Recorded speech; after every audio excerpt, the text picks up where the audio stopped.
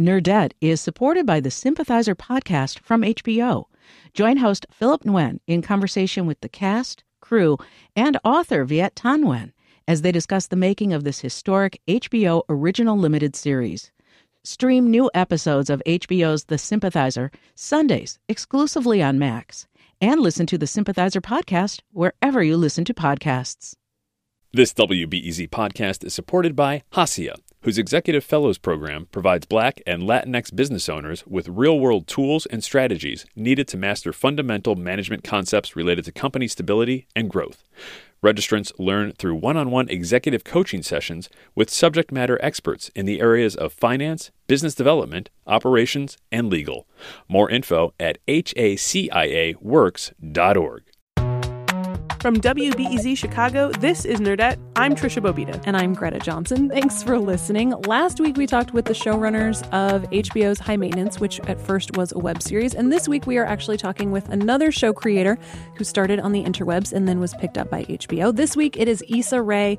She is the creator of Insecure, and she's only 31, but she has gotten a lot done in her young life. In the show Insecure, she plays a slightly fictionalized version of herself. It's about her and her best friend trying to figure out who they should be dating, whether they hate their jobs enough to quit them, all sorts of those questions that happen to you in your early 30s, in your late 20s. Because adulting is hard. And Issa Rae has done it well in her life. She's learned a lot from success and also from some failures, which she'll talk to us about, including the ABC pilot that she worked on with Shonda Rhimes that almost made it to our television sets. But you know what? Maybe it's good that it didn't, because maybe we wouldn't have gotten Insecure. And I'm really happy that we have Insecure. Yes, we're actually going to listen to a little clip of the show. This is from the pilot, and it's Issa getting ready to go out for a night out on the club on a weeknight, I might note.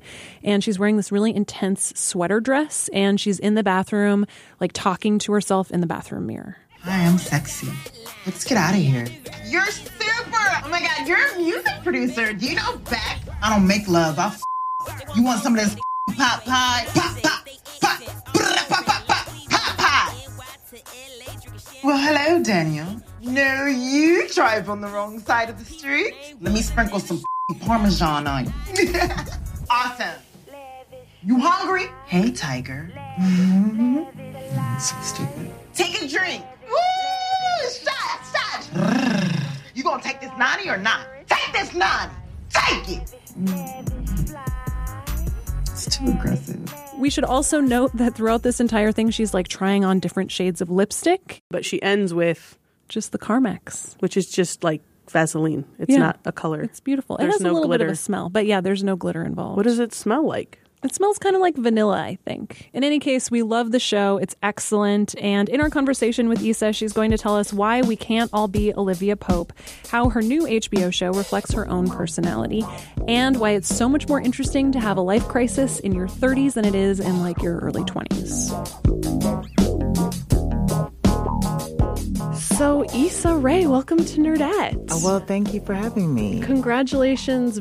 All the congratulations. What is it your nephew says? Very big. When he's excited. awesome, he's awesome excited about things. We are awesome excited about everything that's happening for you. Thank you. That's so appropriate. Awesome excited, insecure. Kids know everything. That's great.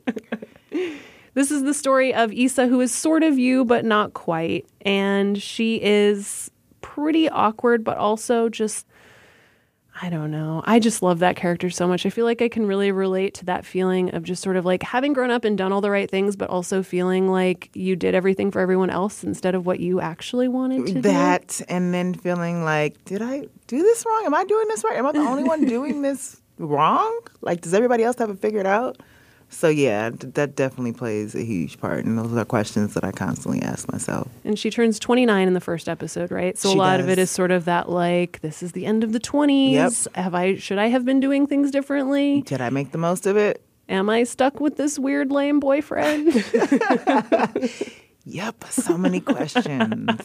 So I know this is kind of a lame question, but like how much of that came from your own sort of like culmination of your 20s looking back? I mean, it seems like you have been doing what you want for the most part, right? Yeah, I mean, I say this character is basically me if I didn't know what I wanted to do and if I made different decisions. So using that sort of essence of feeling like, am I doing this wrong? Like, what path can I take? What path should I have taken?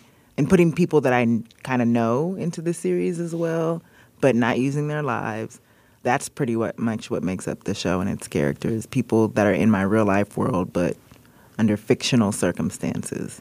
Maybe it's just me because I'm 31, but I just find that 30-something crisis so much more relatable than, I don't know, like the girls straight out of college, like, what do I do with my life crisis? Just because at least then, like, you've made decisions. Yeah. I mean, you're so far removed from college at that point, and you're just like, this is real life. Like, I'm 31 too, and it's just like, now, like, I'm kind of on my own. Yeah. And I have to find my own health insurance, and I have to actually, like, work stuff out without the help of my parents and think about the future if I want to have a family and things like that. And it just feels like it all comes at you at once, which is a lot. I do think that maybe the 23 or 24-year-old version of this character on TV would have, like, quit the job she hates instead of, like, keeping it because rent is a thing. Because that's what people do. Yeah. People keep their jobs. And then you also sort of know who you are by that point, too. So it's like, I know who I am, but what changes can I make to make myself happier, you know, to make sure that I'm on the path that I want to be on?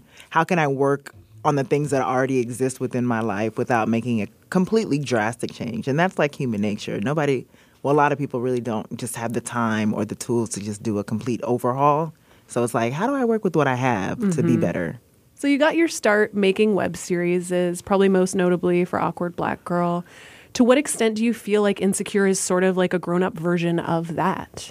To the extent that I grew up, you know, like I feel like it was about 5 years ago, and I was in my mid-20s when I started Awkward Black Girl. And for me, just even as a body of work, we had 24 episodes online, and by the time HBO called me to be like, do you have any other ideas? I kind of just developed this with them in mind. How crazy is it to like have a real budget? So crazy. And that's it's just like, what? Are you kidding me? All of this goes to the show. And coming from the indie world where you're always struggling, where you're always like, where are we going to get the money? Or how can we turn this apartment of mine into an office or a nightclub because we can't afford to rent out a nightclub? That's probably the hardest division, apartment to nightclub. We've done it. No. But yeah, like that is incredibly insane. But conversely, like I feel like there's some things that we pay for where I'm like, why are y'all paying for that? Do we really have to put money to that? So I still have indie sensibilities all day. So did you really spend $25 on your first episode of Awkward Black Girl? Yep, to take my best friend and my co-star to lunch at Qdoba. Oh, Qdoba. Yep, at the mall. Everybody just get as many toppings on that burrito as you want, y'all. You got it. Get the sky's guac. the limit. Get that guac. Get that extra guac. So what do you think you learned from the experience of, you know, working a little bit with Shonda Rhimes and maybe having an ABC show? And then, you know, like how different would that show have been than the one you're able to make at HBO? And what do you think you learned from that experience of having that sort of not work out the way you expected? So much. Like that show was different in that, you know, I was only writing it. I wasn't going to be in it.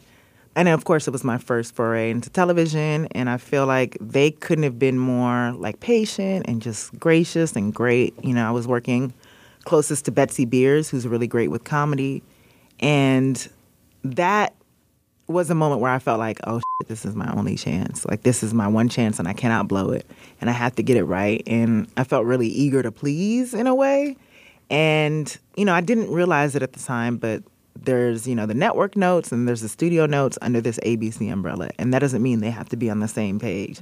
So they could have conflicting notes. And typically writers will be like, oh, you know, I'll listen to that and I'll get back to you and I'll figure it out. But for me, it was just like, yes, okay, yeah, I'll make that change. Yeah, sure. I'll try to work it out, even though it doesn't really make sense for the story. But I got to do this right. And because I wasn't confident in my own voice and I didn't really have a foundation of the story, like it just, by the time I turned in the pilot, it wasn't me. And, you know, ABC passed on it and I was kind of devastated because I felt like it was my one chance. But then a month later, HBO called and I sold the project to them. And then working with Larry Wilmore, who is a guy who's very secure in his voice and very confident, basically told me that your voice is your foundation and your story and your structure is your foundation. So if you don't have that, then your house will fall apart. Which is something that took me a while to realize. Yeah, and it's a so trip. stupid. But I was driving in my car one day and had a revelation like, oh my God, I'm me. And like, there's nobody else is you. Like, you can only tell your story. And that gave me such a stupid like amount of confidence where it's like, oh, I get it now. Yeah, that's like the whole point. That is the whole point. But I'm slow, so it took me a while. So was there a point ever with Insecure where you weren't going to be in it? Like, how different is it for you to be on the screen in such a exposed, real way? It is different. Like that, it was always with me in mind, and you know, I'm able to separate myself. Like being in the writer's room and talking about stories and just sharing stories with each other, and then putting those stories to paper. That was the process. And then it wasn't until again, Slow Me, that we started shooting where I was like, oh my God, I got to execute this. I have to. Yeah, man. We wrote a sex scene and I have to do this. Oh God, it's getting really real. And so I think I disassociated myself from the sort of acting process and just had to really get in that mindset to do it. And in that way, you know, you do feel vulnerable and you do feel like even now seeing clips and having people in my life, I realize that people are now like, you know, analyzing like, is this true? What part's true? What part's not? And so that's a whole nother story. And it didn't help that I named the character Issa as opposed to like Linda or something. Linda would have been nice. I think too, just the very real reality of like your face on the screen, you know, I mean, partly like being in radio, you know, we're like, nope. No pictures. We'll use these Lego versions of ourselves for the social medias, you know, but it's like genius. like that's your face, you know, like that's intense. It is a lot, but I also feel like this generation is used to seeing their faces and in a very different way. So oddly enough, the billboards, like I definitely freaked out when I saw the first billboards in LA of just my face.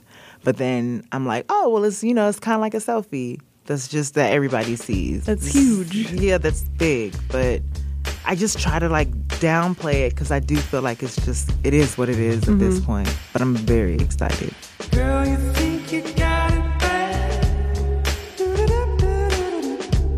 Around the corner, Issa tells us which 3 fictional characters are most like her. And she gives us some advice that she wishes she had gotten earlier in her own career. Girl, you think you got it bad.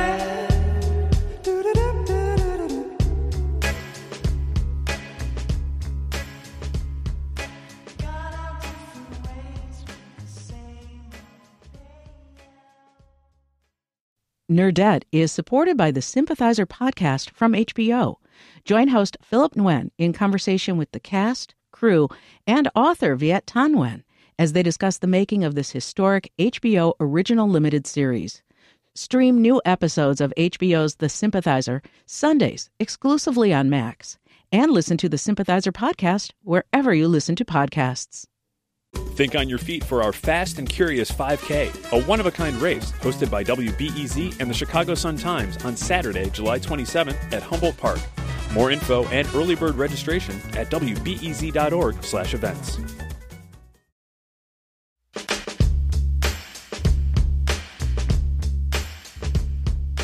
There was a Vanity Fair piece recently about you and someone who works with you, and they called you the Leslie Knope of the duo.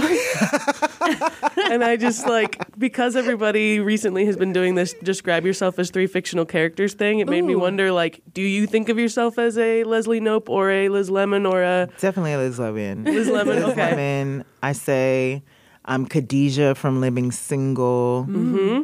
And a little bit of Elaine from Seinfeld. Ooh, those are good. Mm-hmm. Those are very good. Mm-hmm. I like it. We decided Nerdette was Scout from To Kill a Mockingbird. Ooh. Leslie Knope. Leslie Knope. And then Obviously. Raja, the tiger that Jasmine has in Aladdin, because she's really good at side-eye and really protective of her friends. So you can steal that one if you want, because if you want the best side-eye Disney character, it is definitely Raja. That's on point. I have not thought about Raja since I watched Aladdin. That's crazy. Yeah, see, Trisha with the nephews, I feel like she is just prime on her Disney. Yeah. I feel like I haven't seen it since I was the appropriate age. No offense, Trisha. What is the non-appropriate age to watch Aladdin? I mean, I have to say, classic. I am excited for the Disneys to come to Netflix. There will be. I know. I'm going to rewatch all of my favorites. Oh my God, The Little Mermaid. So many. We talked a long time ago now to an author who sort of his claim to fame was writing once he was in his 30s about his high school experience. And his friends all said that, you know, if you hadn't written this down, if you hadn't sort of remembered this stuff, it would have been like it never happened. And I feel like you were just saying that like everybody's used to taking selfies and sort of documenting their whole lives in public now. Do you think that we're still as interested in creating a narrative about what we're doing, or are we just documenting for the sake of documenting? I think a little of both. I think some people have very clear intentions of why they're using social media, but I feel like generations that grow up where this is all they've known are just, oh, this is what I'm supposed to do. And it's crazy, like this generation of newborns will be able to see their whole lives on Facebook. We'll be able to look back, and we can do it too, which is really scary. Like I can be like, oh yeah, I knew what you looked like as a baby. And I saw your parents got divorced because, you know, she posted a status about it. It's going to be weirder in the dating world. I always say, like, if you meet someone in a grocery store and decide to go on a date, people are going to be like, oh, my God, but you didn't know anything about him? Like, you just went out? You didn't get to Google him? You don't know his, like, what he likes? And that's going to be the norm. So I feel like people are just doing what is sort of expected and what's laid out for them, what the default, and that's becoming the default. I think it's going to be so weird to be 30, 35 and have your whole life online and be documented that well. I know, and people are going to know your interest to the T in a weird way. Every bad haircut and every like silly decision. You can't hide from that. And even the fact that this is morbid, but like when we die, like everything will just be laid out. Like my stupid tweets, you'll be able to see how I was feeling that day, what my favorite food was, and that'll live on past me. So in speaking of all this new media junk that we're all trying to navigate in our 30s, how much do you attribute your success to the existence of something like YouTube, though? Everything. Right? Like it is everything. And it really just comes from a genuine love for the social media, too. Like when Facebook came out, I immediately embraced it. And it's also because I started off, as you ladies know, just on the internet, you know, when I was 10 and killing America Online and making different personalities and catfishing before we all knew what that meant. Right, Mm-hmm. yes. And I loved that part of the book. I love that. And I love just talking to strangers and communicating with internet friends. And so when Facebook came out, it was just natural. And then I was trying to break into screenplays and scriptwriting in the traditional way and just found Facebook and YouTube as a way to just share it with an existing audience, people who were just like, yeah, I'll watch this. And so that changed the game for me, but it came from actually liking to do that kind of stuff. You've said that one of the things you think is really important is not just to make it so that there's more people and more kinds of stories being shown on screen, but that the people making them behind the scenes also evolve, and that is still maybe even more of a boys club and even more of a sort of, you know, homogeneous group of people in Hollywood than even what we see on camera now is what's still happening behind the camera. Completely. I think that they're always able to use the excuse of like experience in a way, and it's that age-old thing where how are they going to get experience if you don't hire them in the first place? And then some of them are even able to join unions because they don't have enough hours, and unions are everything in Hollywood. So you have people like there was an AD that we work with frequently on our independent projects who just is awesome and kills the game. And to be able to work on the show because he didn't have enough hours to be in the union because we're an independent show, and he's clearly qualified. So he had to go to be able to get into the union as a PA level, just give up what he knew and work as a PA to be able to get those hours to ultimately work as an AD. But those are the things that you have to be willing to do, and you kind of have to be active about being like, well, because I want an inclusive crew, I'm going to take those steps and I'm going to go actively find and actively interview, because it's so easy to just be like, I'm going to go with who I know, and they have a track record. So let's just continue this pattern. It's like some schools let you use life experience for credit. It's like you need some version of that for people who've come up in YouTube and come up online who haven't spent their career sort of working. Not that it didn't take work to go from like A to B to C within sort of the game that's set up already.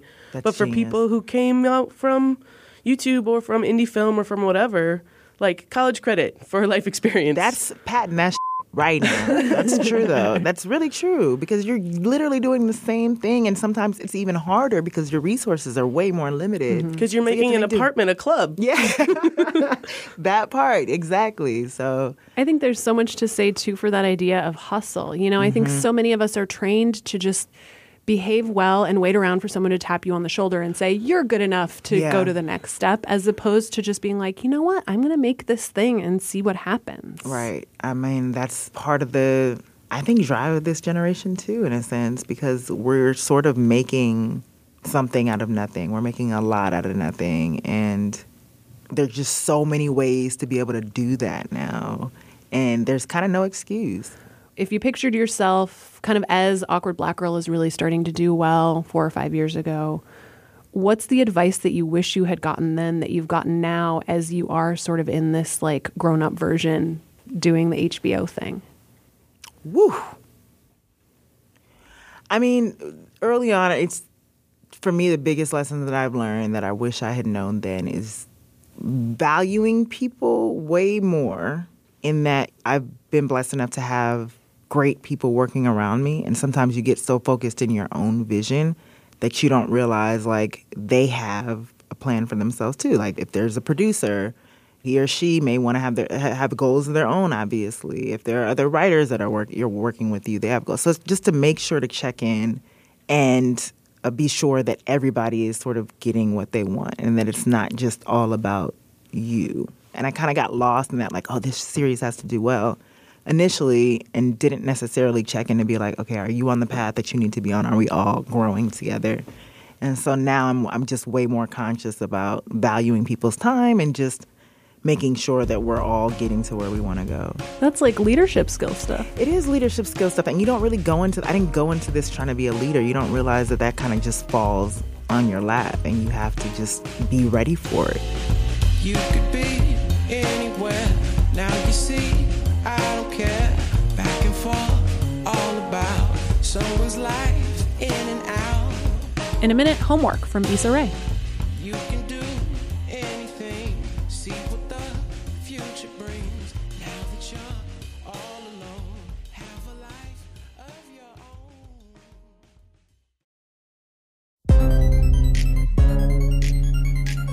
own. All right, so since the nerds listening love homework, what is your homework for the Nerd Eye listener? My homework is... God dang it. Is it terrible that one of my favorite things is when people just have no idea what to say? This is just so putting you on the rude. spot. I'm trying to think of some examples for you now of what other people have I mean, done. it can That's be good. anything. It can be like read know, these but that- books I'm obsessed with while I'm on my weird tour, or like, Here's a YouTube video that made my day better, or like... yeah, like a music video. Yeah, there's one that I'm thinking of, but it's just not appropriate in any way. What is it? There's this video that I say is responsible for my internet roots. Ooh. In a way, just because. So there's this video called "I'm Selling I Ain't Got a Rap," and it's like 3 prostitutes basically talking about their profession, and they made an internet video together, and it was the most unifying thing I had seen because, you know, it's hard on those streets, and they are like glorifying their profession in such a way that I'm like, you know what, this is dope. And they came together and made a bootleg video, and I can kind of do that too. You don't need resources.